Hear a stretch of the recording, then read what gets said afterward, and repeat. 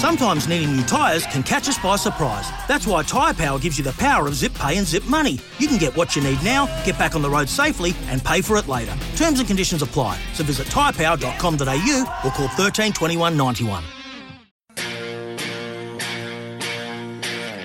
Welcome to Crunch Time. Revolt onto the crumb, hand passed into the pocket, Stack will give it, Morris Rioli, yes, got his boot to it. Socketed through, and he's got 2 in a minute. Shuey tried to tow it away. Morris Rioli again. He's kicked his third. He bobs up at the top of the square with a lovely crumbing snap. Pushes it wide for Bolton. Where's Lynch? He's running back to the goal square. It's just wedged up, and he'll take the mark and kick his 7th. Ross has got footy in hand. It will be a merciful sound at Optus Stadium. A monstrous win from Richmond. It tallies at 109 points on a putrid night for the Eagles at home. Oh, it was good. Obviously, the boys played a pretty good brand of footy. Looked like a Richmond game from the outset, so we're pretty pleased with the way it went. There's always going to be, from a coaching point of view, areas that we can improve, but I thought we're pretty strong in all facets of the game tonight, which is sort of went to work a little bit during the week after disappointing performance last week. And we've got some things we need to get better at, and the boys did a good job in improving those this week. The Tigers dish out a Friday night mauling to a hapless and hopeless West Coast. The big guns fired, and the biggest of all is about to return, prompting the question, what might Richmond and Dusty still be capable of in season 2022? Kennedy circling. He's looking for his 700th goal. He's going to get it now. Yes. Hold on.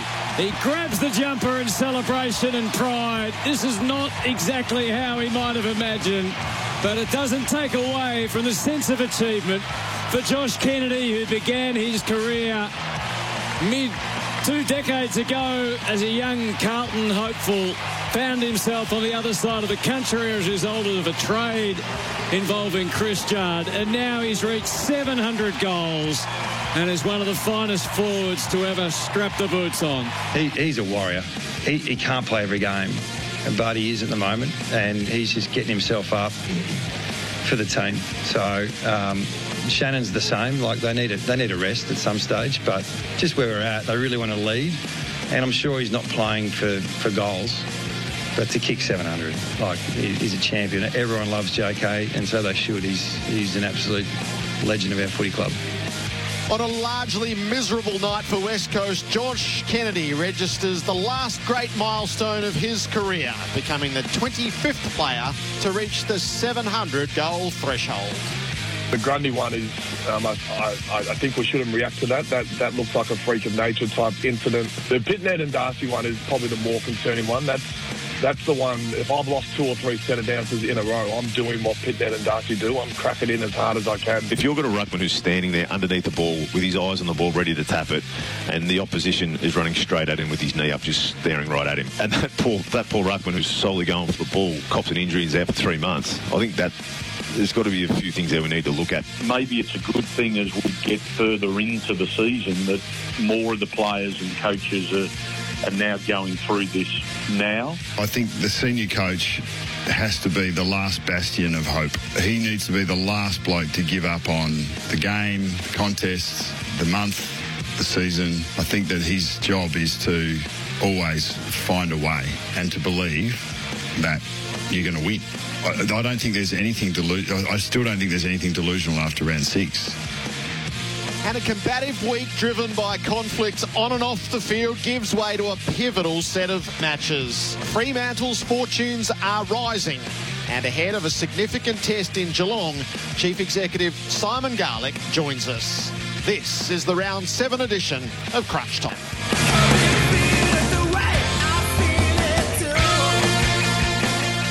From many perspectives, it's a Friday night best forgotten. It probably is confession time, unless you are the hardiest of Richmond fans. Who made it through to 10 to 11 on the East Coast? I was rostered to work, so I got there. There's no way known by choice I would have made it through. And to those who are proposing the end of the floating fixture, Your Honour, Exhibit A. Jared Waitley with you for Crunch Time. Kane Corns is with me. Hello, Kane.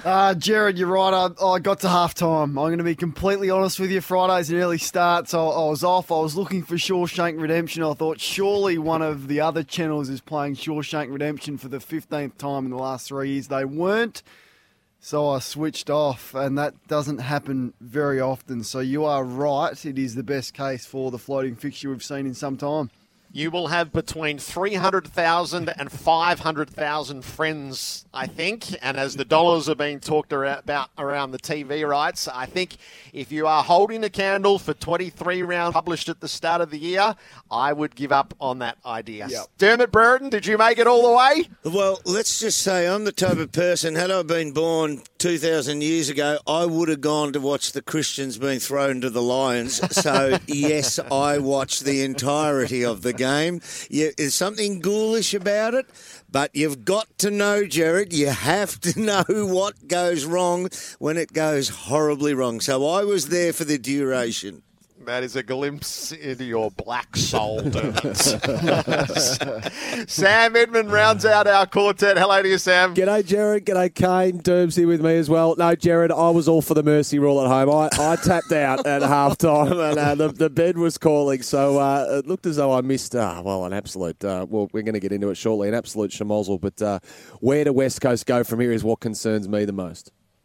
So we got 9 rounds at the start of the year, and then we've been drip-fed one drop, and this week we got the second drop, which features the return of Thursday night and Friday night. So while we make jokes around the floating fixture, Sam, this is the powerful reason why you can't be locked in to the duration of a season. No, 100%. And we just got the last, a month-long chunk, didn't we, the other day, rounds 12 to 15, the bye rounds, if you will. I'm all for the floating fixture, but when you get a floating fixture from rounds 12 to 15 and you reward a team like Essendon, who are 1-5, with 3 consecutive Friday night games, I mean, I thought that was the whole point of the floating fixture, Jared. Yes, to remain agile in the face of COVID, but to safeguard the blockbuster, if you will, to safeguard the prime time slots, and I'm not sure we've got that. Well, West Coast have now declared rebuild, so they have to be kept away from all the feature slots from here on. Just before we delve further into last night, Sam, I think everyone of a Melbourne persuasion and everyone who's hoping that there might be chinks in Melbourne's armour are sweating on further COVID results. What is the tally heading toward 4:35 this afternoon? What did Donald Trump famously say, Jared? Slow the testing down. Just stop testing. Well, mercifully, Melbourne don't have to do any more tests before today's game. The protocol state they can roll up to the MCG for this 4:35 game against Hawthorn. And look, assuming Clayton Oliver doesn't show with symptoms, then they'll be all fine to go. So first it was Simon Goodwin. Then on Wednesday it was the trio of Jackson, Pickett, Sparrow. Day off Thursday, but late in the day, Harrison Petty tested positive. And then late yesterday at the captain's run, Alex Neil-Bullen, who was actually fine at training, it must be said, returned a negative, multiple negatives. But then as we know with the rat test, later in the day, he went down. So we're looking at 5 players and the coach aren't going to play against the Hawks today. This is the one time in the last 2 years, I'm all for testing. Get into it, guys. Bring them out. No, but you could go stand at the gates there and test them on the way in. I reckon Box Hill have got a better chance of beating, what do they call their reserves out there now? Casey. Yep. Than the Hawks have of beating the Demons, yeah. Yeah, but at least a couple of handy tops back, though, Jared. Of course, so Lever comes back in, Viney comes back in. They bat oh so deep. I wonder what the tipping point might have been for Derm. How many more might have needed to go out? You need to lose Max as well, and maybe we need them to have 8 first-game players out there. 5 is a decent-sized cluster, so we'll see in the twilight what that looks like. The biggest question you come away from last night with is what to do with it. So Richmond's get everything that they wanted out of the night. You could tell there was, Dermot, I felt there was a stench about it in the first 8 minutes. Yes. Richmond knew what was on offer, and we were starting to forecast between 100 and 120 points. And that was in the early minutes of the match. I can't remember too many encounters where it was so clear, so quickly, what the sum total was going to be. Jason Castagna running onto his right foot with a shot on offer to snap on his correct foot at goals, turns and goes back inside past the traffic chasing him, albeit a one-man traffic, to snap on his left foot. It just said, this is a training run. There are a couple of things to look at here. I went through the Eagles list. Their 11 best or core players, 11 of them, 6 of them are over 30, and Darling turns 30 in 5 weeks' time. So that's an enormous chunk. And then you've got blokes like Kelly, because he took the long way around. He's 27 already. So they are an ageing list as well. It's a slightly different aspect I take here, but I dislike the fact in AFL football that we are an elite footballing competition, and week in, week out, because of the way we structure, we have players having to go out in this elite competition who clearly aren't ready for the grade. And I picked, and clearly aren't ready for the grade. I had the Giants with 4 last night, which pretty well means after your first injury sub, you got to have one of them on the ground at some stage. And as they get more physically tired, they just can't compete. They're just not ready. There are reserve grade players, journeymen, who would have been better suited to playing last night.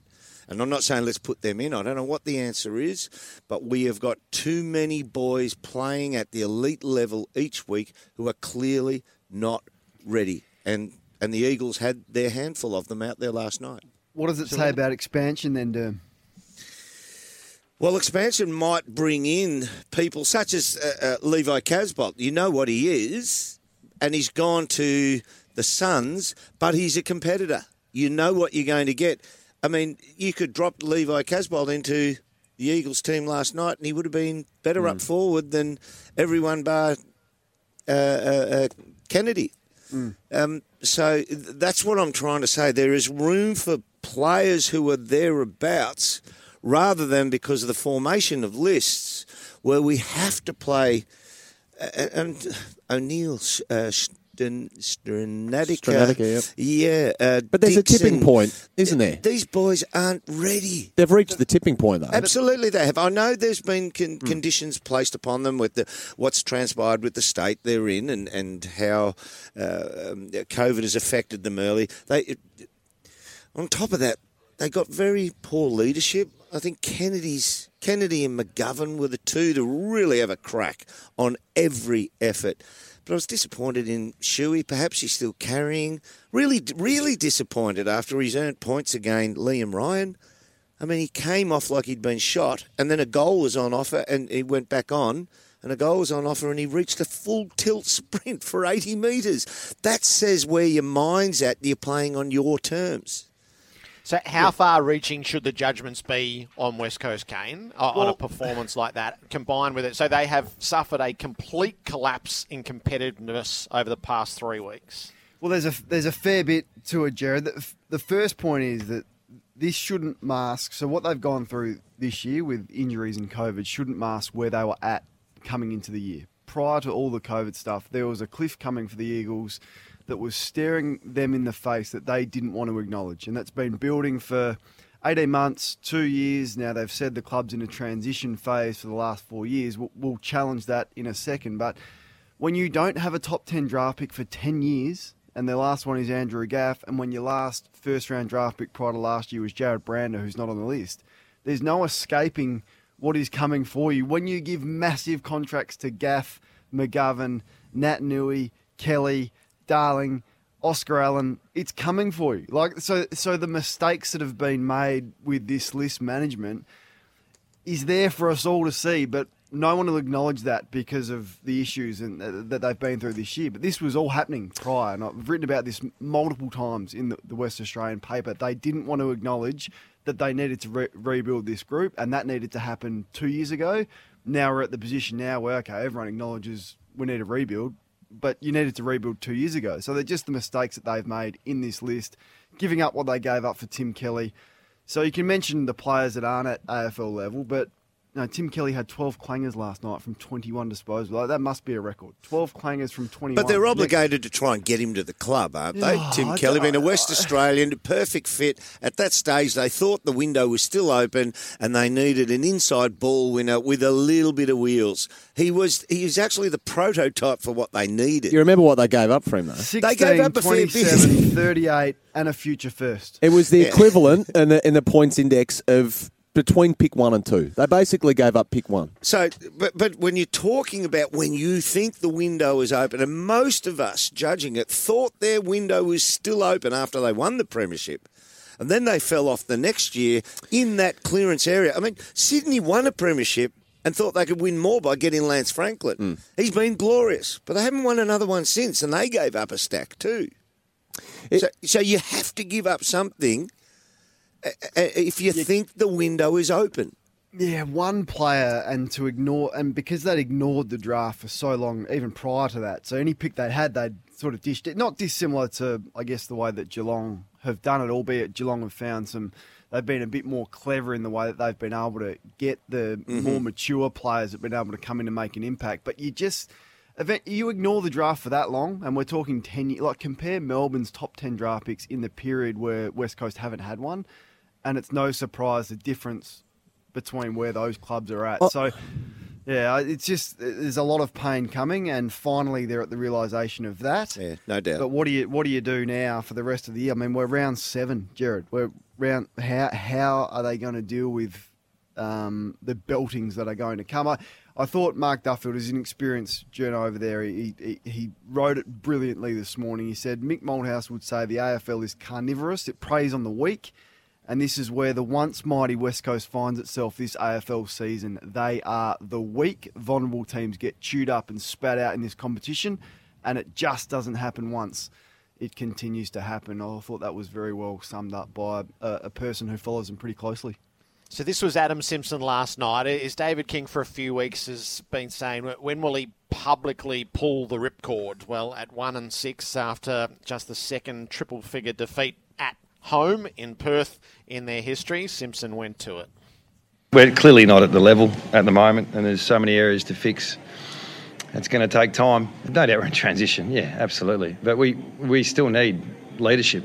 We still need JK at the moment. We still need Shannon Hurn, and there's plenty of room for our kids at the moment with what we've got. So we've exposed 37 players so far this year and 5 waffle players. So there's going to be plenty of opportunity to get some games into some of our younger players and see where they're at, see what we can do to assess our list in the next 15 weeks. So there's going to be plenty of opportunity for the younger players to come through, and we'll get a pretty clear picture of where we're at by the end of the year. We have obviously deviated a fair bit from 3 years ago, and no one wants to be in the situation we're in right now. So, but we are. So, the quicker we can accept what's happening and be aware of it and action it to improve, the better we'll get. So, this hasn't been just tonight. It's been here for most of the year, and regardless of what's happened, we are in a period of transition, no doubt. So that's acceptance of a reality, Sam. How long will it take? Yeah, well, it's the way I look at it, just coming back a fraction, it's almost Hurricane West Coast because it's the perfect storm in many ways. I mean, he's a club who, as we know, have used 42 players by round 7, decimated A, by injury, B, by COVID, and as Kane says, it has coincided with the closing of the premiership window. So they're 3 massive factors, and you do fear for them because they are, as Kane said, the only club in the comp that haven't had a top 10 pick in the past decade. They had no players aged under 21 last night, but I'm not sure they ignored the draft. So if we put Tim Kelly aside, it does point to a side that's basically never bottomed out. I mean, they're averaging 14 wins across their past 11 years, dating back to that 4-win campaign in 2020 and that difficult era off the back of the drug saga and the premiership success they had at that time. So, yes, they gave up too much for Tim Kelly, but if you go back through their draft history, I mean, they used a first-round pick in the draft just gone. They used a first-round pick in 2017,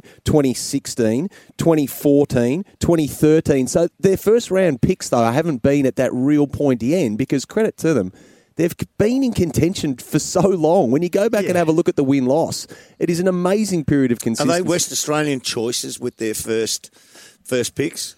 I'd have to go back and have a look. Players? No, Campbell Chester wasn't. Sandringham Dragons just gone. Yeah. Yep. And then you go back to Jared Brander, who was obviously out of Bendigo. There's a fair gap there between 2021 and 2017. Like that's you just sort of glossed over into the haven't ignored the draft. There's a large chunk between 2021 and 2017. But Tim Kelly is the only player they've sold the farm for in that period. When you go back and have a look at their trade periods, and granted, that was the biggest trade of its kind, basically, and as I said, equivalent almost to pick one. I mean, it was frightening what they gave up for him, and he sadly now isn't the player that he was in the hoops at Geelong. But aside from that, show me a player where they've paid above and beyond for at the trade table. Is it the worst place to be in the middle? Like you're saying in contention, but they haven't really gone anywhere near been a premiership contender since 2018. Yeah, 15 wins in 2019, but you win one final, 2020, 2021. So if you're in that middle rung, it's the worst spot to be for those reasons. Now, Adam Simpson, 9th year as coach now. There's going to be a significant rebuild. Questions are going to come about... Is he up for it? Is he up for it? And is he Leon Cameron? Is he Ken Hinkley? It's all around that 9-10 year period. Yep. And the pressure... So the pressure's coming. Can he sustain the pressure from the West Coast fans? Go to social media this morning and just check out what they're saying. Not dissimilar to Leon Cameron and Ken Hinkley. Is he up for a 5-year rebuild? That's what it's going to take. Yeah, so he's coming up to the decade. He's contracted until the end of 2024, which is a pretty big fact to overlook. But we know that clubs are safeguarded against this now from the AFL when it comes to payout and severance clauses and the like. So he's got a full 2 years after this one would be something that jumps off the page there. We've concentrated a little bit on Tim Kelly. Which of us, had we been sitting in the Brains Trust at the West Coast Eagles, they forget my years, 2018 they won, 2018, yep.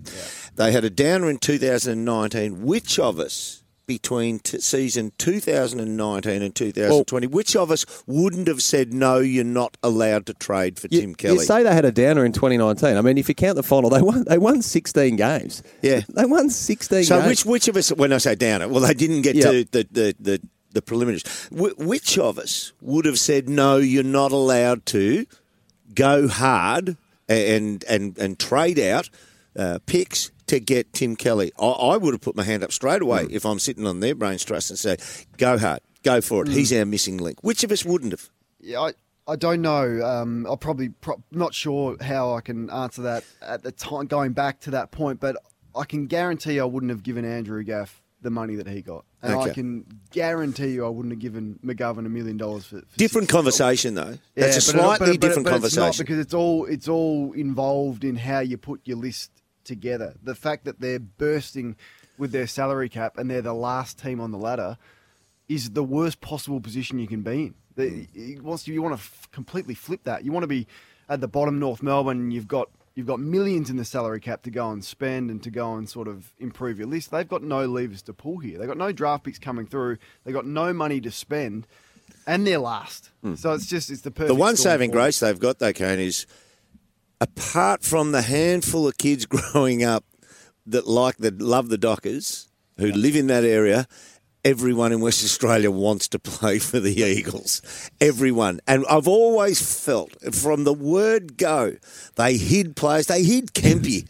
That's what I still go back to that. I don't think there's a Dean Kemp hiding in the woods at the moment, though. You can't tell me there's not some seriously talented players hiding out there that just say, I'm not interested, There will be players who will cut their little pinky off to play for the West Coast I don't Eagles. agree with that, Dermot. You don't? Because I think that the whole genesis of this conversation is that they missed Tim Kelly repeatedly in the draft and that they missed Shea Bolton, which when you're watching last night they had a pick before Richmond for Shea Bolton and they left Kelly on the table year after year after year.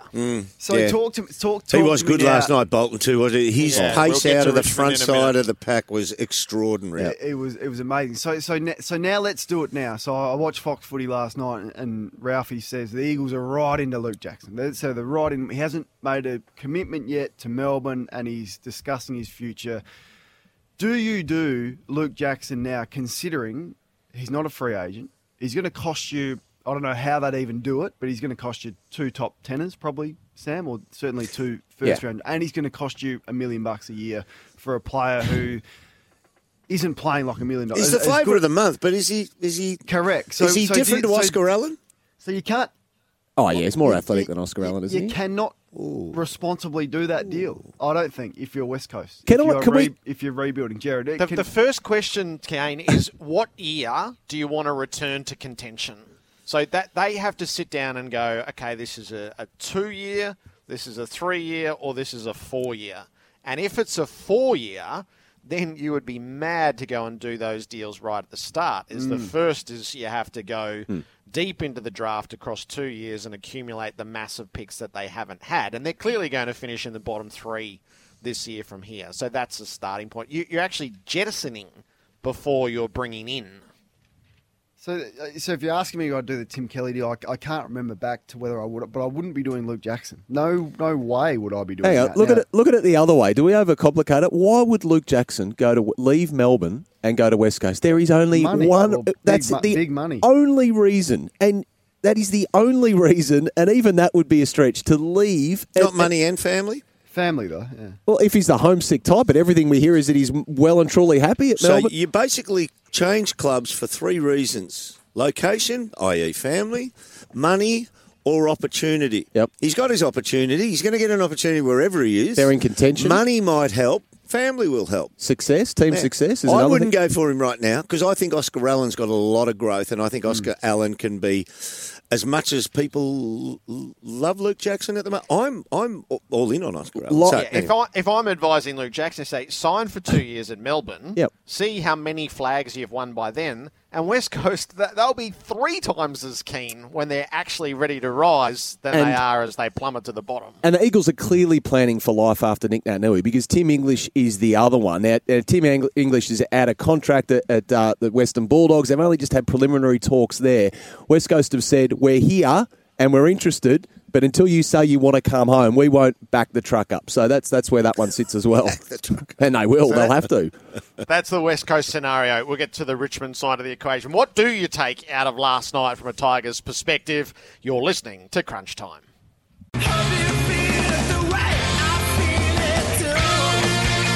The award-winning Crunch Time.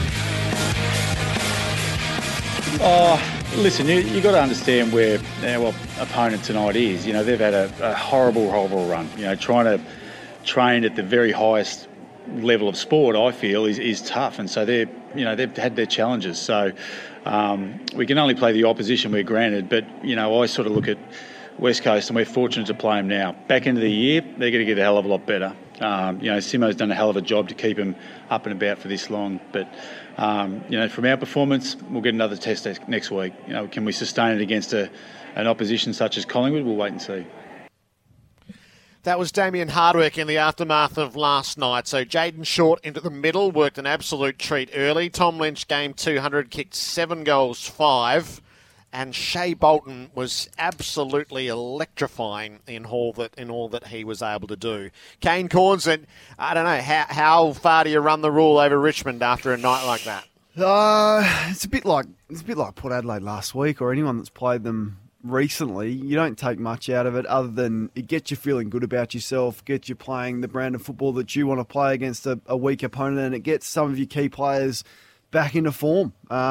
I just don't know how deep they are through the midfield, Richmond. That's always been the area that I've been concerned about them this year. So Short definitely helped there. Jared, you mentioned that, and he was terrific. So maybe they found something there. Dustin Martin comes back potentially next week, which is definitely going to help. But I know Cochin didn't play, but he's clearly not the Cochin that we know. So I would have question marks over the depth of their midfield against good opponents.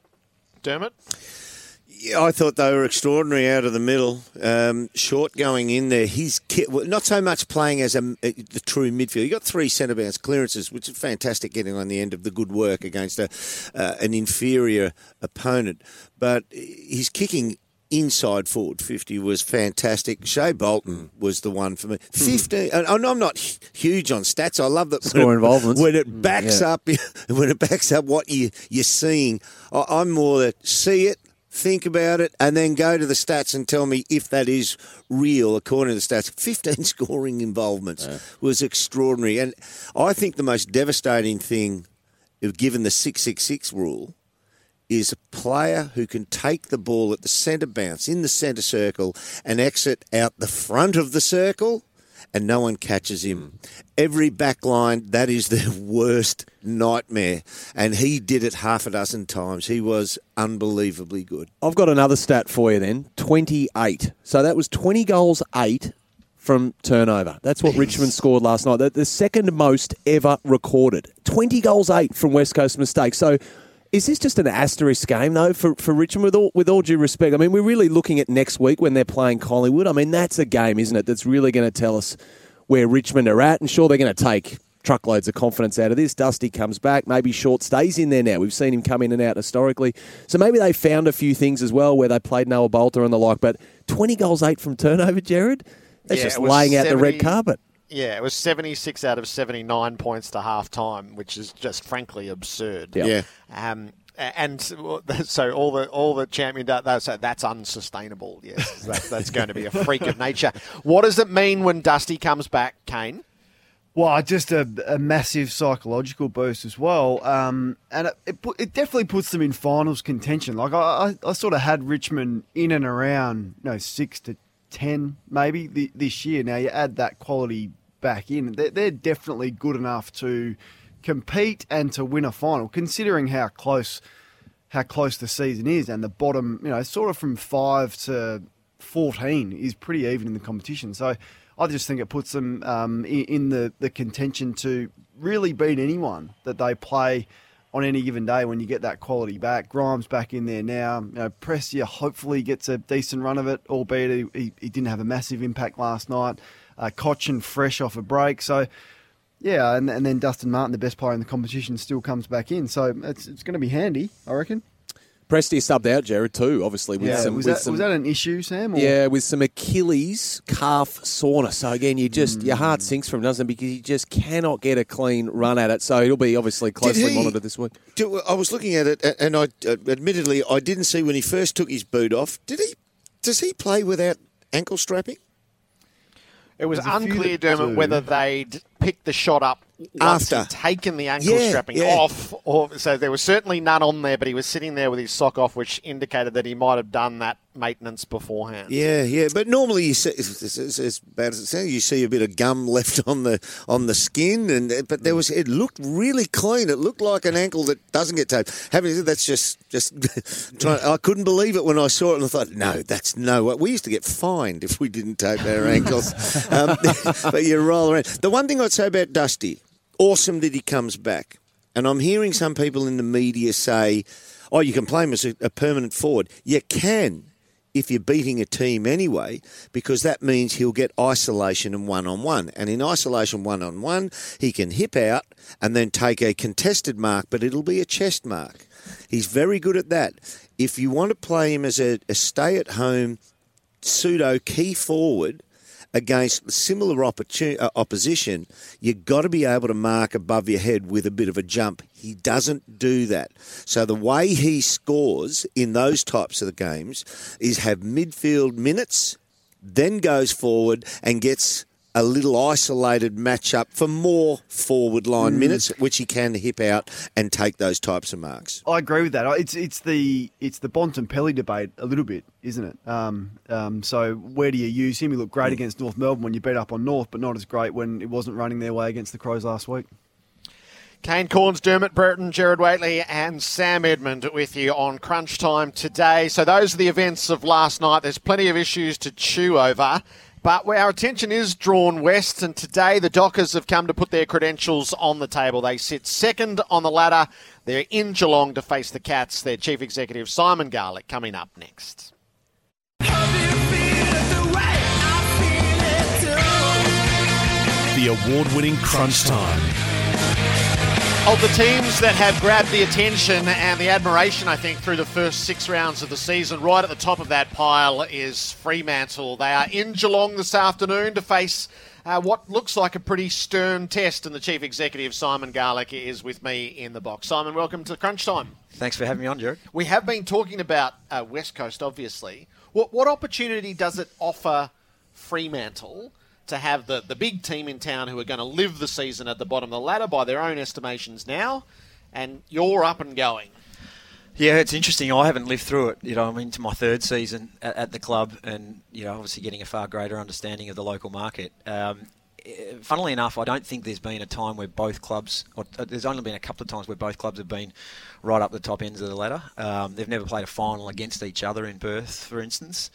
So it's going to be a new experience for me, and obviously, it sounds like a stock standard answer, but it's very much the way I and our club look at it, that we try to focus on ourselves. I think historically, because West Coast are just such an anomaly in terms of their size and power and strength and financial capability, they're a bit of an outlier. And so I've actually made a real point since coming in that sure, we'll take a look at what they're doing, but just like we would with Geelong or Collingwood or the New England Patriots or whatever it might be, to take the right bits rather than trying to measure up against them in a number of areas. We just really want to focus on ourselves and what we can control. Are you reassured by the start of the season? You didn't hide anything at the season launch when you presented the ambitious statement, which took aim at the club's first premiership in the short term.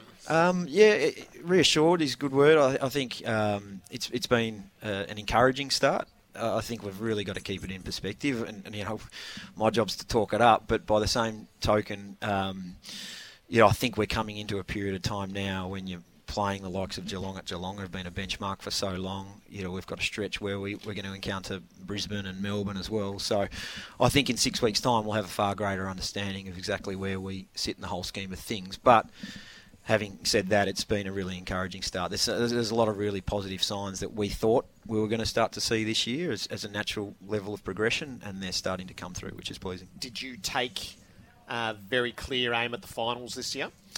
Yeah, as you said, we've been really open and transparent. I don't know if it made as much media here over East, but it certainly caused a bit of stir in our hometown, where we talked about the fact that we are aiming to win a premiership in both AFL and AFLW, at least one in each of the competitions by 2025.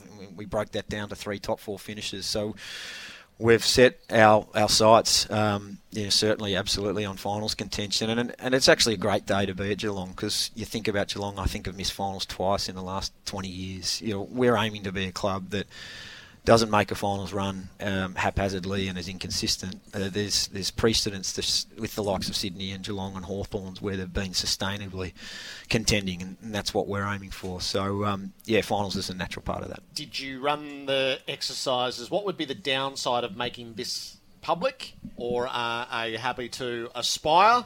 And if you fail big. Yep. Well, the downside is the CEO probably gets the boot, Jerry. So had to be pretty frank about that. We didn't think about it. We run the club on behalf of our members, so it kind of makes sense that they have an involvement or an understanding of the path that the club's on. They're our shareholders, so it makes a hell of a lot of sense that we talk to them about our aspirations. And absolutely, you put your head up, and it can get kicked off if you don't quite achieve it. But we'd much prefer to be a club that has those aspirations and goals and has a go at it, rather than quietly talking about it internally. And if we don't make it, then it doesn't matter so much. Simon, did you consciously build from the back? Like, I think your backline compares with, maybe not with Melbourne, but next best rung with Pearce and Logan, Cox and Ryan, Young, Chapman. Was that a conscious decision? I think it's certainly something, Kane, as you've alluded to, that the sides that have been sustainably competitive and strong have always had that as a bedrock to their club and their list. So I know David Walls and Belly and the whole team that run our list management process have been really keen to make sure that we've got good coverage. And ironically enough, the last couple of years, Pearce, Hamling, Logues, been haphazardly available. Cox and Luke Ryan have been the mainstays there. But it's amazing the difference that availability makes. And you're right, Kane. I think now that we've actually not only got those defenders who can do a job against the best key forwards as well, but getting a bit of run back there with the likes of Clark and Walker, and obviously Young and Chapman aren't in, but a young talent that's willing to take the game on is a really, really pleasing mix. Should more clubs be comfortable with losing players? I look at Adam Cherry. Now, you didn't want to lose a 22-year-old gun midfielder who you'd developed for a long time, but at least in the early stages of the year, it hasn't hurt you because you get Will Brodie for nothing, Brayshaw steps up, Sarong steps up, and others do the same, and you also go to the draft and get a great pick for him. How do you reflect on that trade for your club now? Yeah, I think it's a really interesting point, Kane. I think clubs can get obsessive about maintaining a player at all costs, and I don't know if sometimes that's based upon not wanting to be seen as a club that loses a player here and there. I think you're right. It's a really interesting case because the fact that Adam Cherry wanted to leave, we're really comfortable with the fact that it wasn't based upon something that was occurring at a club. It was a regretted, there's a term called regretted resignation. It doesn't quite apply in this instance, but as long as you're doing what you need to do as a club, if someone wants out, I think there is an element of objectivity where you sit there and say, okay, that's fine. How do we maximise this situation, rather than potentially compromising where you're going in the longer term by either paying too much or missing out on an opportunity. And you're right. We essentially the absolute swap for us is Jai Amiss because we got that pick and that allowed us to get him and Neil Erasmus. Two outstanding young men, local players. Jai kicked 5 in his first waffle game last week, and the Jai Amiss of potentially 3, 4, 5 years is exactly what we need. So I think it's a really interesting concept, Kane, and one that I think is certainly, when we reflect upon it, it might turn out quite good for us. And Simon, just on this, Griffin Logue, 24 years of age, key defender, of course, out of contract. The market for key backs at the moment is so competitive. Where's things at with him? He's out of contract. You've got competition for spots down there. Can you keep him? Yeah, absolutely, Sam. Griff's really invested. As you say, he's been in and out of the side a little bit this year, and that's clearly a really healthy situation for us. And I think it's a really good thing for Griff because every time he's come in, he's responded really well, and he's played some phenomenal footy when he's been in there, and he's got a great opportunity for us today. All you can judge is upon his level of engagement and investment in his teammates and what we're trying to do, which has been first class. He's a local boy. There's great opportunities. The club's invested a lot in Griff, and he's invested a lot in the club. So I'm really optimistic about where that stands. There's obvious interest because of the conditions in the AFL industry that you've mentioned. So that's going to be a natural discussion point, but I'm pretty comfortable that we'll get there. And Rory Lobb, I think it's fair to say, stunned the AFL industry when he put in that trade request last year. Now, for a variety of reasons, it didn't work out. Are you bracing for history to repeat there? Do you think that he could ask for a move come season's end, or has the wheel turned? Well, again, probably in similar to the Kane's line of questioning, Sam, maybe, and if that is to occur, then so be it. But again, Lobby's fully invested. You've seen the footy he's played in the last couple of weeks, and we've got an environment at the moment where it might not be his turn every week. Tabs had a great game a couple of weekends ago, and then Tabs was a bit quieter, but was working really hard and opened things up for Lobby. And he's again travelled with the team over this weekend, and seeing a connected and engaged group and Rory being a huge part of that, I think there's a great opportunity. He's contracted for another year after this one. He's a highly valuable commodity, obviously, given his ability to go in the ruck, and he's 207 or 208 centimetres and can take a contested mark. So he's a big part of our plans, and we'll work through that at the appropriate time. There's a fair bit of him, isn't there, Garlo? He's a big lad. Hey, when you live in the same neighbourhood as somebody and something goes wrong with their garden, you learn from that, what dies and what flourishes, without being overly critical. From what you've learnt from the Eagles, what have you done to safeguard your garden, your area? Well, their garden's a lot bigger and a bit more plush than ours, Derm. So it's one of those ones that I think if you're looking over, you think of what you might become. But again, probably, and this isn't an answer to not, to avoid, a pile-on that might occur with West Coast at the moment. We don't really look at them closely. We certainly look at them, as I mentioned earlier on, as a competitor and as an organisation that have been hugely successful and done so many things so well. But just as we do at Geelong, and it's ironic that we're at a place today that's had so much success and have been such a benchmark within our competition. So it sounds like a boring answer. But we're really focused on ourselves and trying to create a culture and environment that allows us to achieve what we want to achieve. And if I was to point that more directly at COVID, responses to COVID, and how to steer clear of any issue, I mean, the extraordinary circumstances they went through in round 2, which they seemingly have not recovered from. What do you guys feel that you can do better?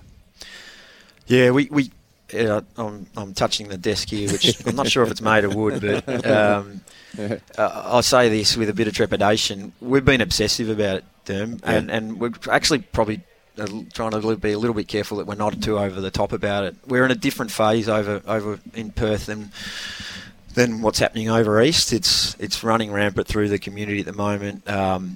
At a high level, there's high caseload. It's pretty steady on a day-to-day basis, but we're winding back restrictions and the like. So it's a high-risk environment. So our players and our staff, and even by extension their families and partners, have given up a fair bit for us in the sense that we're looking to stay away from high-density areas and curtail activity. And the guys have done a phenomenal job. We're completely separated, footy and admin.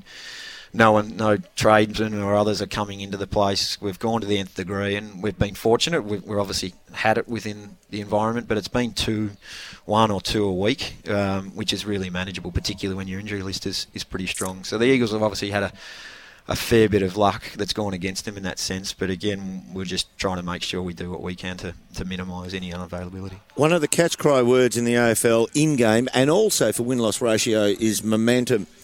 Given that you guys finished 10th last year, 11th I think, you had 10 teams finish above you, you needed verification that you were on the improve.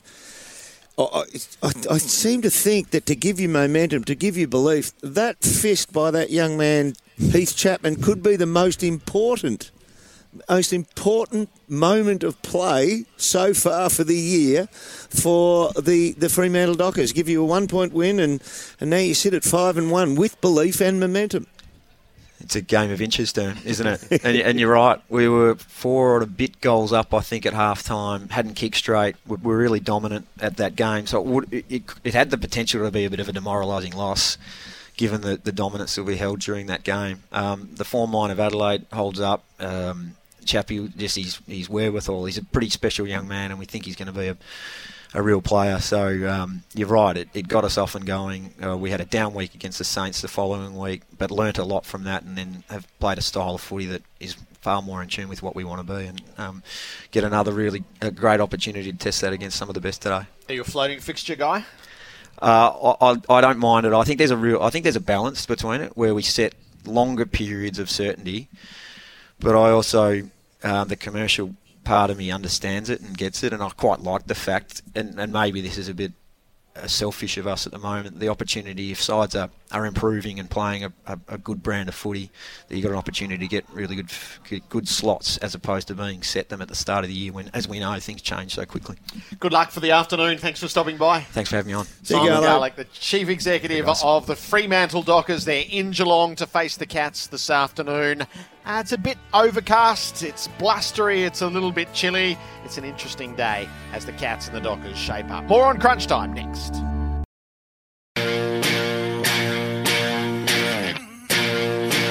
The award-winning Crunch Time. The Saturday of round 7 thus far, we've seen a complete Friday schmozzle where Richmond took full toll on West Coast, but the real matches of this round are ahead of us. Beginning this afternoon at GMHBA Stadium, Geelong hosting Fremantle. Melbourne have 5 missing through COVID in the twilight when they run into Hawthorn. Tomorrow, there's the Bulldogs, who simply must turn in a win against Essendon. And the climax of the round closes us off, where we'll get a real feel for the pecking order as the Sydney Swans and Brisbane meet at the SCG. Gerard Whateley, Sam Edmund, Kane Corns and Dermot Burton with you for Crunch Time to chew over the events of the week, the key issues that have occupied so many minds, and then we'll stray to the footy that lies in store for us. So the Ruckman have dominated a big portion of the week, and Sam, it's 2 PCLs in 3 days. We'll do that. A spike, a spate, a cluster. It's a slightly broader picture, not slightly, it's a much broader picture than that. in the ruck stocks across the competition? If you're over 200 centimetres or even close to, Jared, and you've got a semblance of ability, put your hand up for the mid-season draft because I tell you, they are in demand. Now, there's a ruck shortage across the competition at the moment, I think it's fair to say. So, at last count, 16 rucks out of action this weekend. Haven't you heard the saying?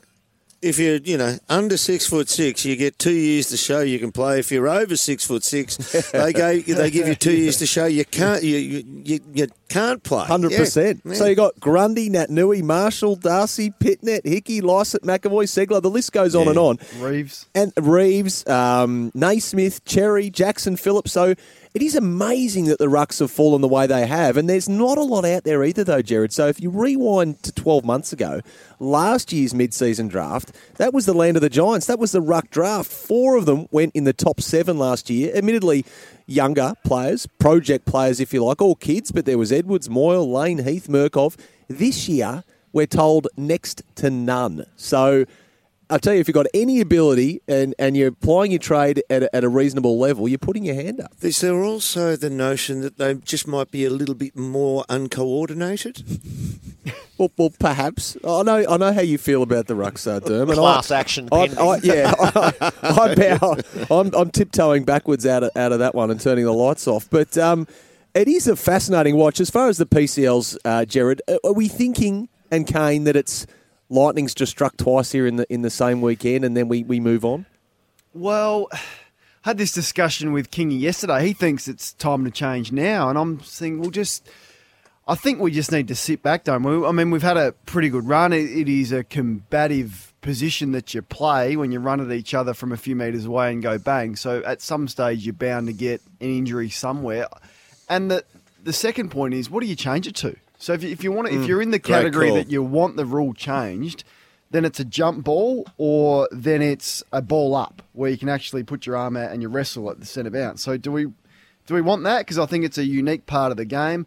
Take it out, and Nick Naitanui is almost rendered useless because he doesn't do much around the ground. His major weapon is what he does in the tap work and the centre bounce advantage that he gives you. So do you want to eradicate some players' biggest strength in the game? I'm not sure we do. Very on the back true. of 2 injuries. Yeah. Now, you can't have it like jousting where they have to glide past each other. There is a craft to it, and that is part of the craft, is jumping at the centre bounce. Some of the guys pretend to jump early and don't jump, and then they outreach the other opponent who's jumped early. So there's this whole craft about it, and to actually get knee on knee it probably happens about once every 100 times they jump. True knee on knee. Of course, they make contact, but it's a fairly small target zone. Yeah. I think we just had... Hold.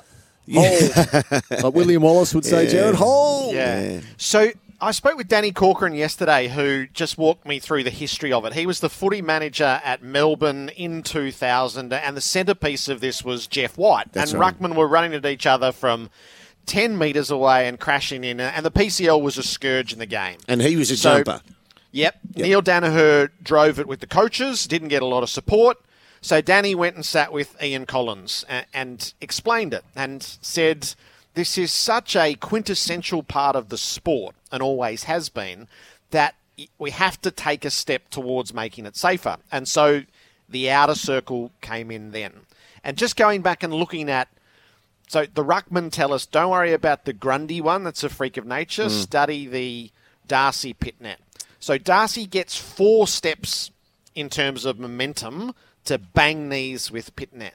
So Danny's view, I hope he doesn't mind me sharing this, I sort of half-asked him, is narrow the circle so that it's 2 steps as a starting point. So we're doing everything to keep the bounce on the ruck contest rather than shed it. And the idea but if from you can reduce the momentum and the force with which they hit, they will still be able to take 2 steps and jump, but it will eradicate the bang at full force. Clark Clark Keating would be mortified. But I can understand that, Jared, because off 4 steps there's a little pitter-patter, 2 steps, bang into it. But off 2 steps, all your weight behind the 2 steps is going upwards. You still have a collision, but you'd think that there wouldn't be as much grunt behind. Force. It's such a difficult one. And then there's talk that, can we see the bounce being eradicated in the next 5 to 10 years completely? It's just a throw-up? Because if it's a throw-up, you're going to have more knee injuries. Because the ball is accurately in between the opponents every time. And then you take the other side of it, the non-jumpers, the blokes who step across the line and want to use body.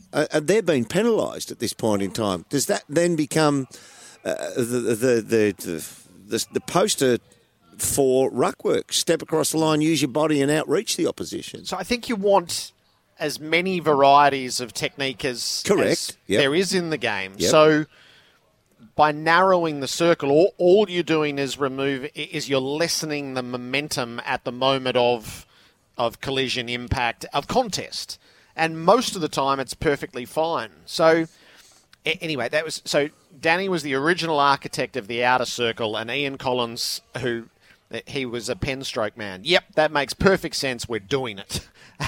And Colo's probably been the one in that position who's been happy to do that. But so Danny was just thinking through what would constitute the first step towards lessening the impact on ruckman. What would happen? Felt that might be worth thinking about. Yeah. What would happen, Jared, if you took away the centre line?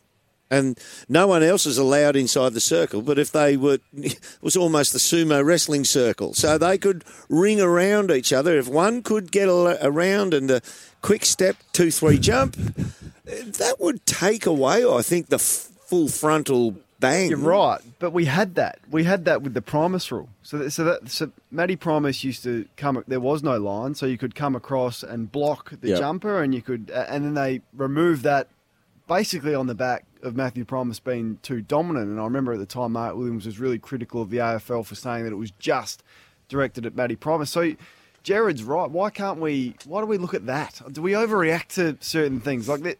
There wouldn't be a Matthew Primus right now in the game that's capable of doing that, but it'd be nice to be able to change things up and move your angles. Pitternet's probably the closest. Probably. Because he's so heavy in the body. He's very good at boundary line throw-ins, which is a simulation of that action. What of the argument? Grundy might be good as well. But I just think we overreact at times to one player or one injury. You know, just relax. What of the Corey McKernan argument, Jared, that this is the only act or action in the game where one player is allowed to just look solely at the opponent and not at the ball and get away with it, which is Corey's big on. But, I mean, you can both be looking at the ball and still cause PCL damage, can you not? Yeah, well, there's a bit of Russian roulette in that, isn't there? But, Kane, you love the gladiatorial side of that, don't you? I just do. I like the fact that you can go in there and make a big statement. And it takes some courage to do that. And that's what I didn't mind what Sean Darcy did. I mean, I just think to put yourself in that position and, you know, to legally go and try and injure your opponent, it's been happening for years and years and years. Like, you don't have to look at the ball when you go for a tackle. Like, you can actually crunch someone with a tackle without. But in a marking contest with the ball, which is comparative, then you can't. No, you do. Yeah, but you can still drive your knee into the back of an opponent and sort of pretend you're looking at the ball. So there's still legal ways that you can injure. I thought you were a ball player too. Oh, listen to the dark arts. Yeah, well, damn, you can take over here if you like. No. You're pretty the hard to do that when you're in front. Yeah. But it is. I think we have had. My final statement would be we've had 2 injuries occur close to each other, and that's raised the red flag. I've got a feeling we just keep that red flag just on hold, just see what happens. It's a combative sport, and we don't want to get into the situation where every rule that we have, and it's a glorious sport that allows for physical contact. Let's see how it pans out over an average length of time. Well, it's like the syndesmosis. I mean, how many syndesmosis ankle injuries have we seen in the last 2 years? And the AFL has done nothing to shorten the tackle or for the umpire to blow their whistle quicker, so you're not getting, brought to the ground. So if you overreacted to every single injury, we'd be changing the rules all the time. Yeah, and that's why we shouldn't be doing anything ever within a season. Is let it play out. Let particularly the ruckman of the day and also their coaches, do the study around that, and then at the end of the season we have constantly changed this to both to protect the ruck contest, but also to give the ruckman some sort of protection, and just work out at the end of the year whether it's time for the next iteration of that. And the biggest, so that's sort of the minutiae. The biggest issue for the game is the TV rights, Sam, because the industry is set up that the money comes in from the TV rights, funds everything, players' wages, the clubs' budgets themselves, and it has, obviously, the most distinct impact on fans. Indeed, and it's a big deal coming up, Jared. It always is, as you say, but everyone wants more money. The AFLW players want more money. The men want more money. We're talking about growing the game. We're talking about Tasmania coming in. So this is a big legacy piece almost for Gillon McLachlan, and one of his big items on his to-do list. There'll be nothing left for his replacement to do, which is exactly how you want it. Obviously, they're over in the States at the moment. They're meeting. It is known, it's been reported, and it is fact that they're meeting with some of the streaming giants of the globe, the Paramount Pluses of the world, Amazon as well. Given viewing habits have just changed so dramatically, haven't they, in recent years, and we're seeing the numbers at KO this year. So they're over there for about a week or so. They've flown into New York, I'm told, but otherwise, scant on detail here, Jared. They've shut up shop, the AFL. There's a covert nature about this. So other than to say that it's coming to a head sooner rather than later, they need to get a move on with the next block of rights, which were renegotiated for 23 and 24, of course, in the face of COVID. So it is a big arrangement, and what will we get as viewers going forward here? Will our viewing habits be changed forever? Are we moving more away from the prime time, and are we all about the streaming now? And will they get one game a week like they do in the NFL, or will we go back to our staples, our 7s and our 9s and our 10s? You have to acknowledge the most interesting part, Dermot, as a starting point, is at a time where television has fragmented, you have one company trying to buy the whole lot. It's so bolshy by Paramount 10 to make the play for the lot. Now, I suspect my suspicion is it doesn't end there, and it might get them in the game, but that they're bold enough to step forward and go, no, we'll write the whole check and take on the entire game at a time where the media has fragmented like never before. Yeah, you would think any company that does try and blanket bomb the whole thing and buy the enormity of what it is would have to on-sell some of it, but the AFL will probably say there is no deal unless we know every aspect of your plans for the coverage. We can't have our product being on-sold by you to a third party who we don't know that much about. We also have to take into account that the absolute behavioural patterns of the consumer has changed dramatically. We're all close to young people who, my kids, or one of my children, hasn't watched TV for so long. Yeah. It would not know how to do it. Just streams what they want to stream. They just purchase off that streaming their entire life, and what they deem to be worthy of spending their money on comes from that stream. And the numbers reflect that. So the 7 numbers are down, we know, this year, Jared, and the KO numbers have absolutely skyrocketed, and the Foxtel numbers are down, and Foxtel and KO But is our sport ready for that seismic change? Because I think we're all emotionally, mentally locked into, we turn the TV on, whether it's a pay we pay $30, $40, $50 a month, or we get free to air and we can see our football team on the weekend. We're all locked into that. But we're talking 3 years from now as well, though, Jared, don't forget. Yes. So this is 3 years away. Cast your eye toward where that deal finishes. 100%. And trying to project what... So Dermot's right. We are a unique television market. We share no commonalities in Australia to what happens in the States and the UK, where it's the paying for TV has been a way of life, and nobody second guesses it. But the streaming part of it, so you've identified there, Dermot, the generational split. There'll be one portion of our football community that will be hugely fretful of this, and there'll be another part going, you old people, and the way that you sit through ads, what the hell are you doing? There's pop-up in the corner, and then they link onto that. And that person knows where that link's come from when they've sold it to person X. And then they decide I'm withdrawing my sponsorship dollars from free-to-air TV because I've got direct touch with the person. I know where that person's purchase backtrack came from.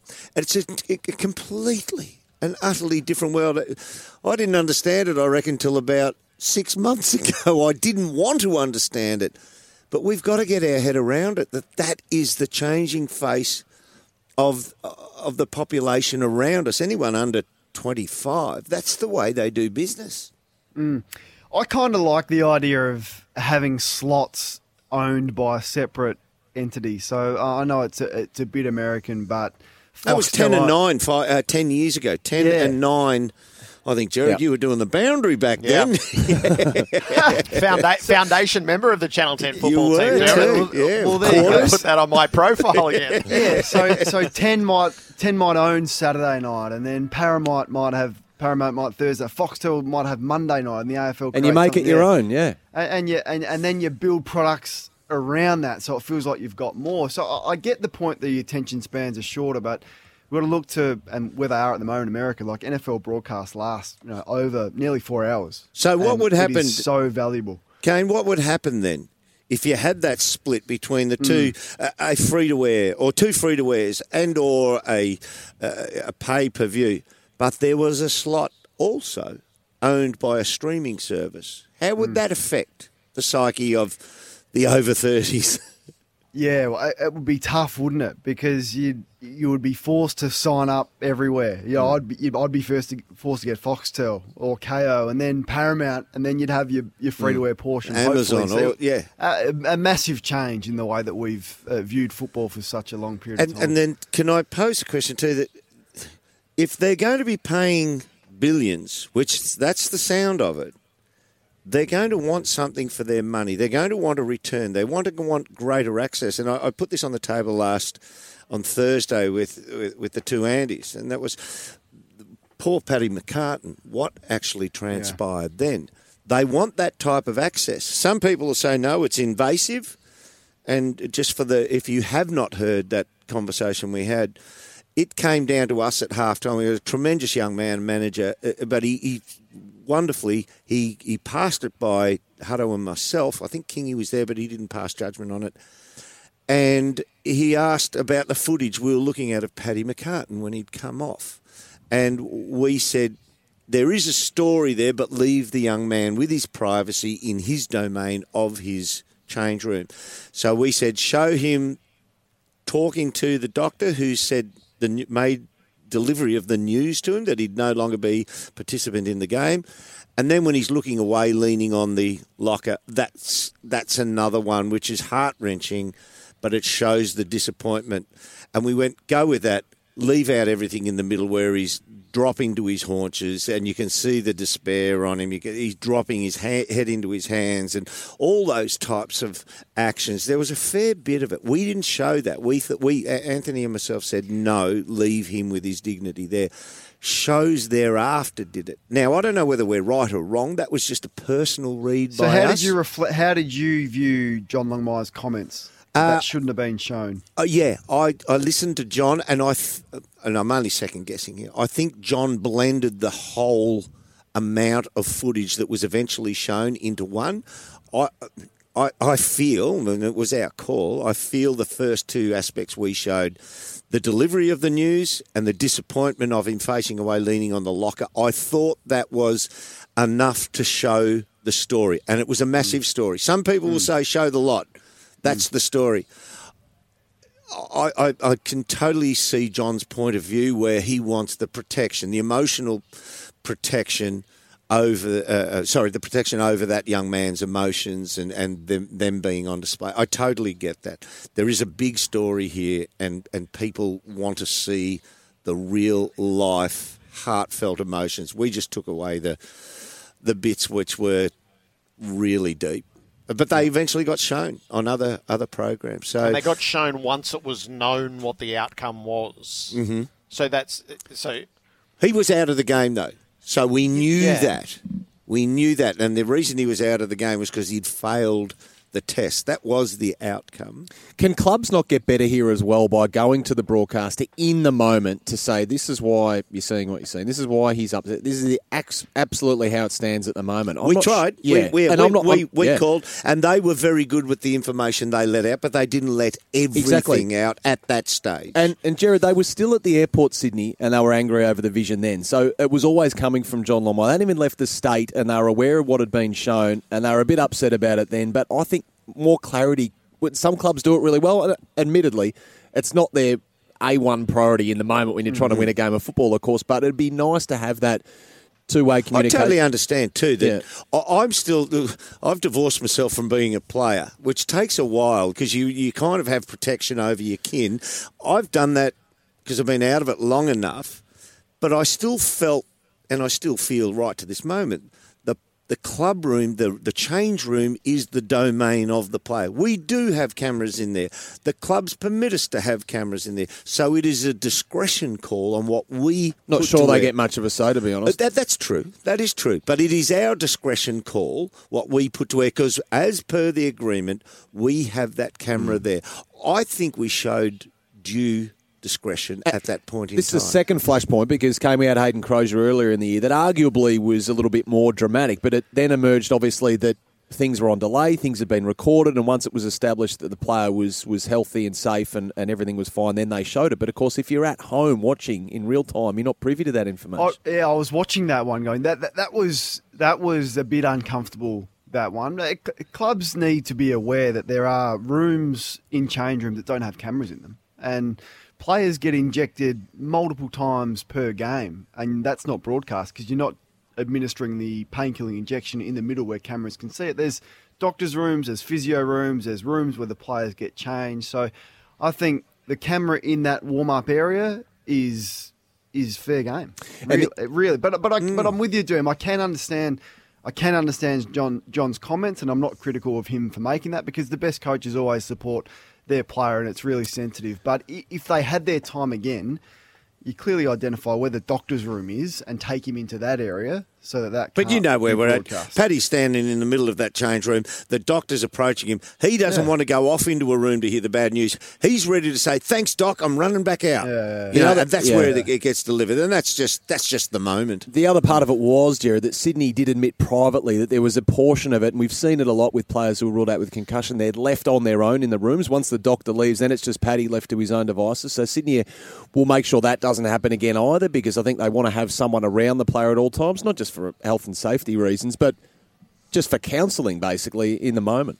Apparently a lot of the, probably been skittled a few times, but one of the features that crops up when you are somewhat concussed is you don't accept it and you vibrantly argue. We saw that with Jack Revolt, didn't we, a few years ago? The MCG where he wanted to come back out. Well, you argue the situation, and that we had footage of Paddy arguing the situation as well, and Anthony and myself said to the young producer, Dan said, no, don't show it.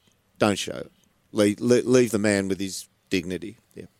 Yeah, so there were choices made along the way. I feel like a small element of this is the Swans would prefer that there was no public conversation around Paddy McCartan because of how sensitive it is and how distressing it is for the family.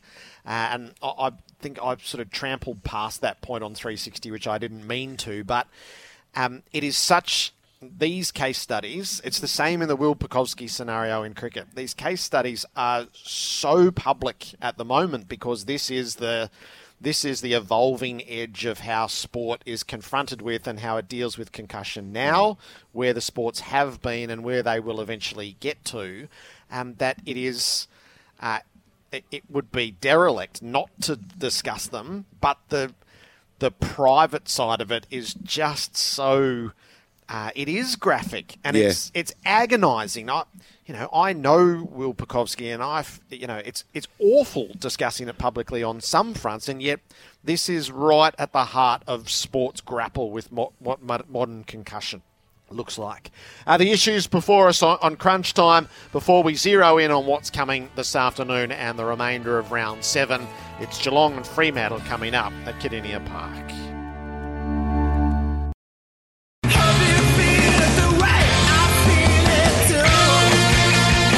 award-winning Crunch Time.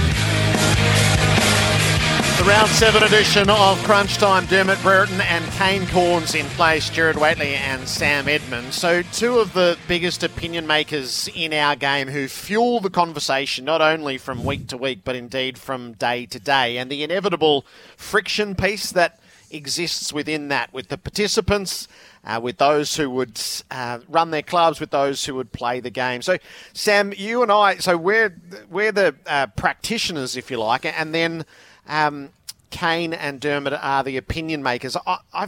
This dynamic I find really interesting. So maybe first to you, Sam, because you're on the beat.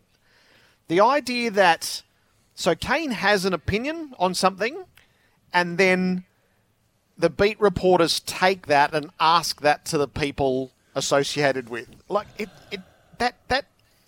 that's going to cause inevitable conflict. I'm not sure about the worth or the wisdom of it.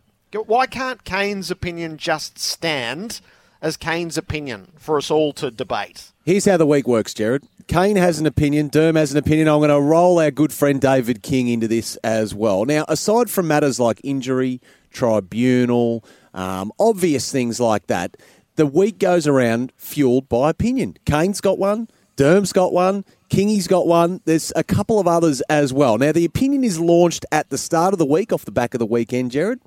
And then we get into the week where the coaches or whoever's been critiqued or criticised or had an opinion put forward on are then available to the media. Now, if you are working the beat and you're going to these press conferences, you think, how can I ask this coach something different? How can I elicit a response that is going to be of worth and of interest?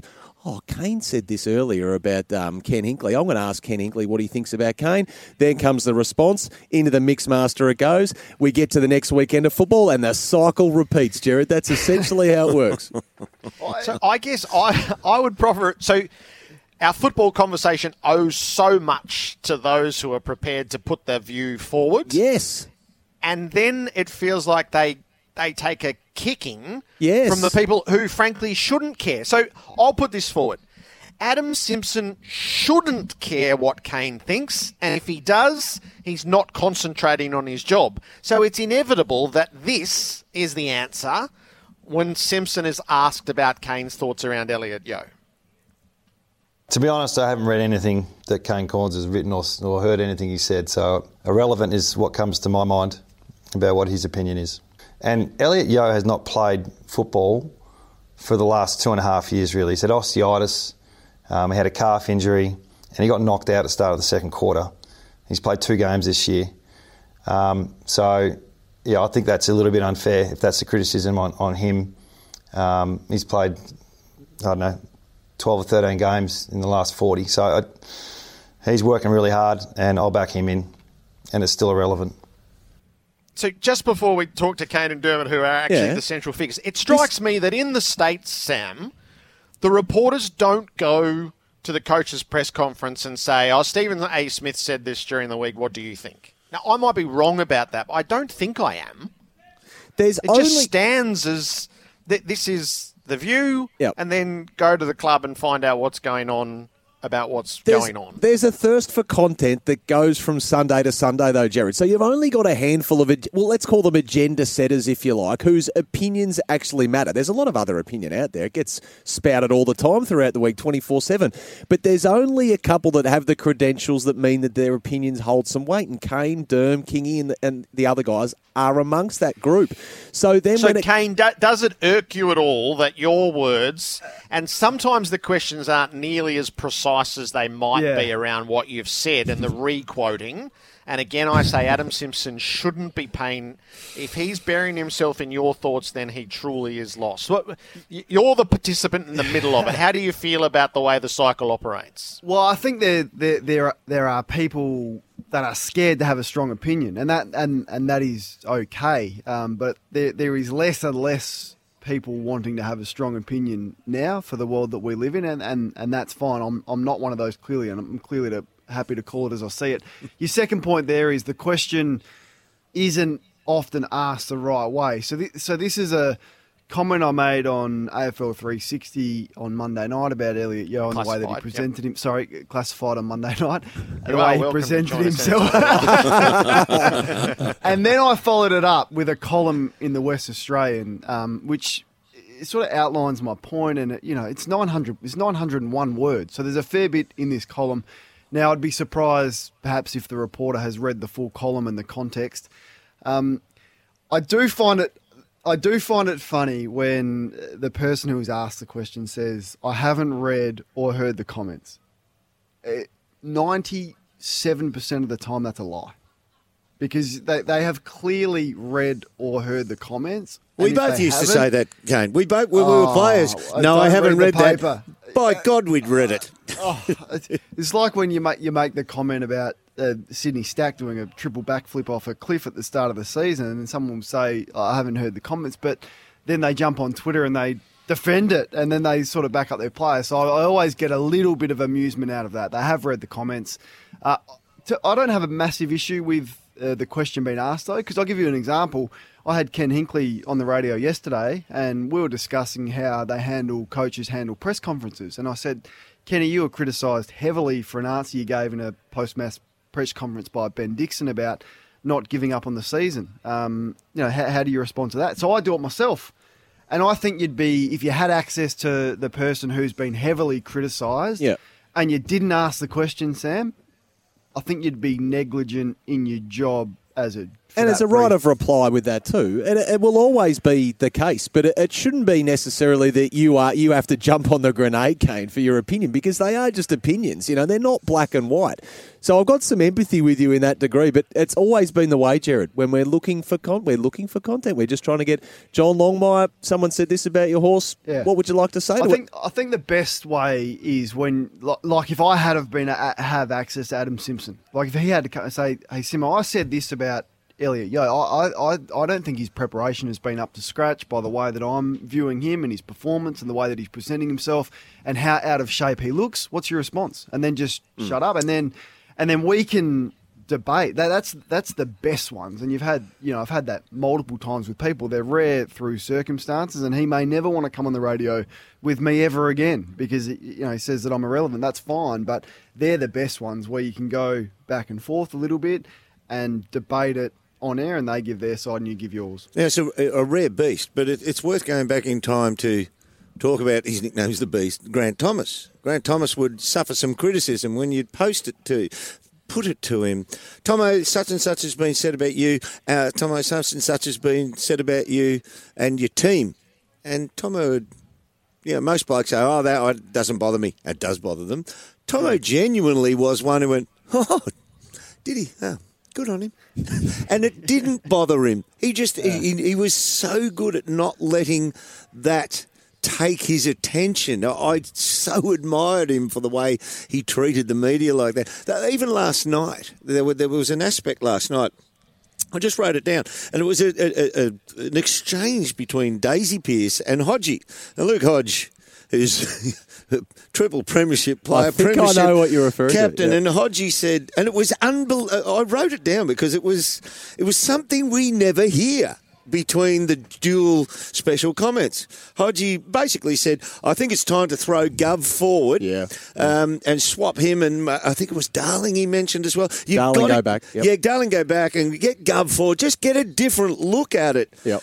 And Daisy said, no, Hodgie, they won't do that.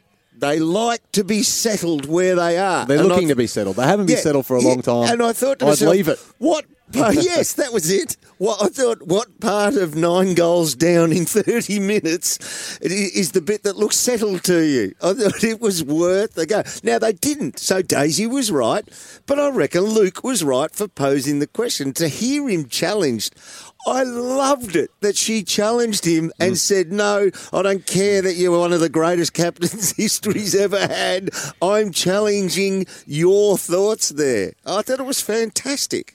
To answer the question of the media side of things, Jared, the hard part is, so then Adam Simpson has said that. Then you get the outlets, and just to use Fox Footy Online for this one example, they've then taken his comments and wrote an article, and the headline is, fair to say Adam Simpson isn't tuning in to watch Kane Cornes.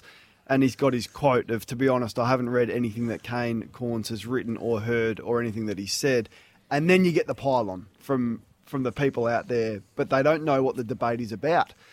So that's the hard part, and all media outlets do it. We do it at But you don't SEN. worry about the pylon, do you? No, Kane? I don't worry about. I don't care about the pylon, and I don't read it. But it is designed for a pylon, so there's no nuance in what. There's no nuance in what. It's not even any reference of what the story is about, other than Adam Simpson having a crack at me and a link to the article. So I guess that's the way that it works now, and I'm really comfortable with that, and you're on both sides of it. But that's the tricky part of it.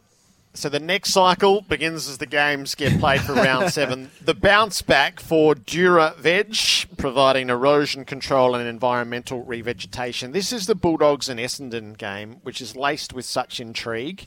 I was interested, what did you think, Dermot, of the decision to drop Dylan Shiel? So obviously a lot has been spoken about behind the scenes, and he hasn't modified his, I imagine, defensive behaviours to what the coach has asked, and finally he's gone, well, you're not playing anymore. It's a really strong statement, isn't it? Given we look from the outside and we just look at the quality, the worth of that player for what he's capable of. And then we see the decision and we say, well, does that decision to drop him match losing that much talent in the team? There must have been a hefty reason. I mean, as a person who has a soul for all things Hawthorn, when he was up, he is the one I was most disappointed about that Hawthorn missed picking up. So that's how much regard I have for him. So what they've been, as you called, asking him to attempt to achieve and what he's actually been laying out for them, it must be poles apart to drop a player who is one of the, I mean, there's, undoubtedly, you could list your top whatever number players in the comp, but for players who have devastating capabilities to split games, that young man, Dylan Shiel, he's in the top 20 of the league. For what he is, his best football is devastating, and we don't see it. And we don't see what he's been asked to deliver as well.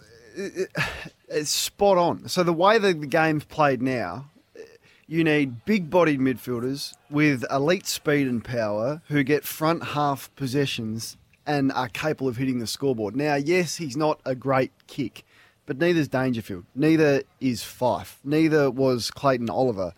But they have attributes that are just suited to the way football is played now. So what is happening at Essendon, where you have a best and fairest winner in Devon Smith who has fallen off a cliff to the point where he was dropped last week, and you've got Dylan Shiel, who would be in the top, I would say, 10% of highly paid players in the league, with massive money still remaining on that 7-year contract, that they haven't been able to get him to play a role that is, to use your word, devastating in this game. So I don't know what is going on at the Bombers for this to happen.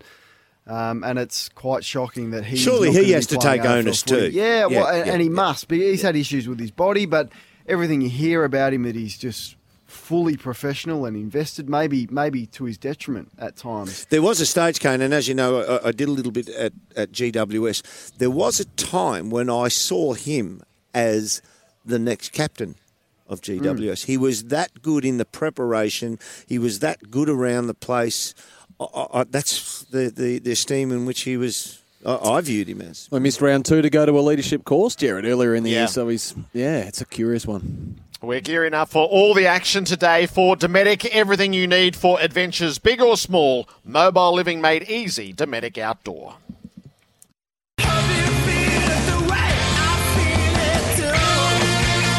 The award-winning Crunch Time.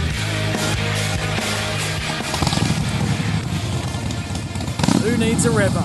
For Harley Heaven. The Harley-Davidson Pan America is coming to Harley Heaven in Melbourne, Dandenong and Ringwood. Visit harleyheaven.com.au for details. The rev up for Harley Heaven, the home of Harley Davidson, clearly belongs here to the Giants, Kane Cornes. There's a moment in a coaching cycle where the players have to circle up and produce one performance to ease the pressure on the man in charge, and that is the Giants' players' responsibility today for Leon Cameron when they line up against the Crows? Have to deliver today. It was a game that they won last year on this ground, and if you had penciled this in at the start of the year, the Giants start heavy favourites. They start underdogs for obvious reasons. I thought they were pretty good for a half last Friday night against the Saints, highly competitive around the ball. But then their skill level in that third quarter was not as bad as what we saw from West Coast last night, but it was pretty bad for that stretch. So they made some horrible errors. They need their leaders to absolutely have a crack and have a dip today. I want to put the focus and the rev up on Himmelberg because he's got too much talent to be delivering what he has delivered so far in this season, Jared. So that's one person who needs a rev up in the Giants unit that can get them going today. Turn your daily commutes into a daily thrill-seeking adventure at Harley Heaven Melbourne, Ringwood and Dandenong. Time for Sam Edmund and Dermot Burton to take a little dabble. Enjoying Crunchtime banter? Check out Dabble Banter channels and copy Crunchtime bets. Go on, have a dabble. Gamble responsibly. Call 1-800-858-858. Yes, indeed, it is time for a dabble for round 7. It's time to bring our man Josh in. Of course, Josh, you've got some front showing up today after what your Eagles dished up last night, mate. Why are you going to do me like that, Sam? Why are you going to, I'm just trying to live my life, trying to forget the past. Too soon? Tell you what, wasn't that shocking? How do you even come back from that? I don't even know what to do anymore. Do I keep following them or what?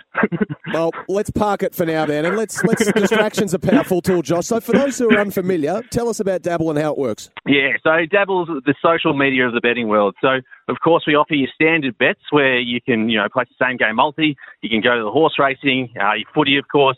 But what we do as well is it's the social media where we can follow other punters like yourself, the experts, or your friends, and then just simply copy other people's bets, which is brilliant.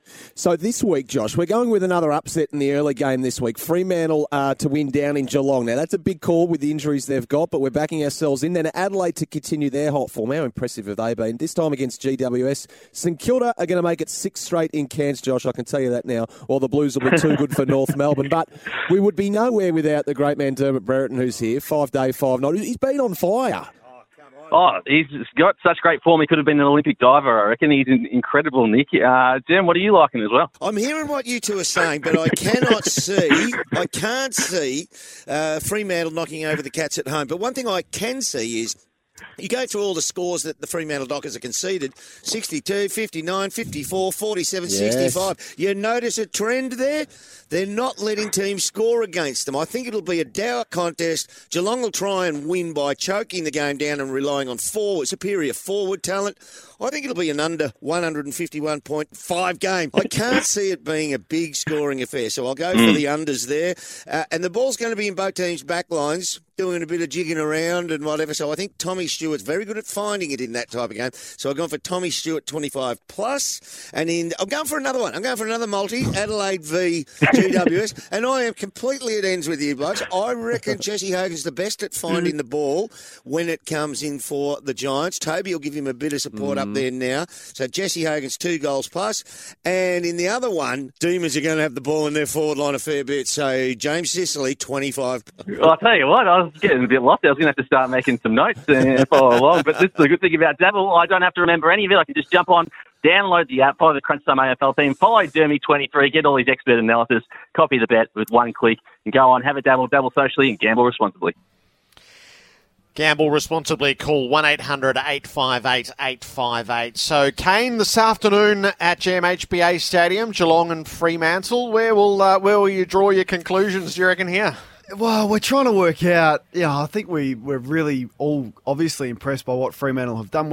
I'm trying to work out, are they genuine contenders, or are they just going to be happy to make the finals and lose first final like Essendon last year, or can they actually compete and potentially make a prelim? And we'll find out a bit about that because no one goes to Geelong and wins, and the record is there for everyone to see, and Brendan Sanderson knows the ground as well as anyone, Jared, who'll do the call with you. So if they manage to perform to a level that is, I don't know how they win considering the outs that they've got and how they kick a winning score without Taberner, but if they produce a really competitive, combative performance, then I'll start to really stand up and take notice. But I would think Geelong on that ground will be too strong for them. It would be a seismic result for the season if they do win, won't it? Yeah, that's what I'm most looking forward to. How do you assess Geelong as well? I'm not totally sure yet. So Yeah, this is a real marker, and so is the way the weekend finishes. I can't wait to watch the Swans and the Lions in the twilight on Sunday. Game of the round, that one. And then I guarantee the loser out of Western Bulldogs and Essendon will lead your show on Monday night. Yeah. Do you agree? Yeah, I think that's the right. loser will lead all the Monday night shows, and that's There's two tiers to that. If it's the Bulldogs who lose, then those conversations which everyone's edging towards but not quite ready to have, then they're full throttle. Yeah. And Essendon are totally cast, obviously, if they go to 1-6. Yeah, so there's a lot riding on that one, and then there's some other interesting games as well. Like tonight's game in Cairns is fascinating for Port Adelaide. They're going to have to get on a run at some stage. It's in Cairns. They've been complaining a little bit about the route that they had to get there through Sydney and then to Cairns, so they're not completely happy with the AFL on that front. They need to stand up and make a statement as well. It's a lot before us, Sam. A lot before us. The North Melbourne game as well. There's a watch on North Melbourne. It has started, hasn't it? That seat under David Noble just getting a little warm as well, where we're talking about the way the media is trending. So that's a watch as well, particularly if it gets well and truly away from them again, North Melbourne. So that's one I've got an eye on, Jared. But yeah, looking forward to today down your way. Matchups are rare these days. Hawkins, Cameron, Griffin Logue, Alex Pearce. We saw Logan Pearce. They were so good, weren't they, against Charlie Curnow and Harry Mackay last week. Can they repeat the dose? It sets us up beautifully. Sam Kane, thanks for crunching with us. Thank you, Jared. Thanks, Sam. Cheers, guys. Crunch time in round 7. So the AFL Nation call, you'll find it through the app of the Cats and the Dockers. And the Giants have travelled to face the Crows at Adelaide Oval. And fingers crossed that Melbourne don't lose any more before the opening siren in the twilight. Enjoy your Saturday of footy. It's Tyre Power's Big Footy Final Sale. To kick things off, you can get the power to buy 3 and get 1 free on selected Toyo passenger car and SUV tyres. Tyre Power's Big Footy Final Sale can't last. Visit tyrepower.com.au now.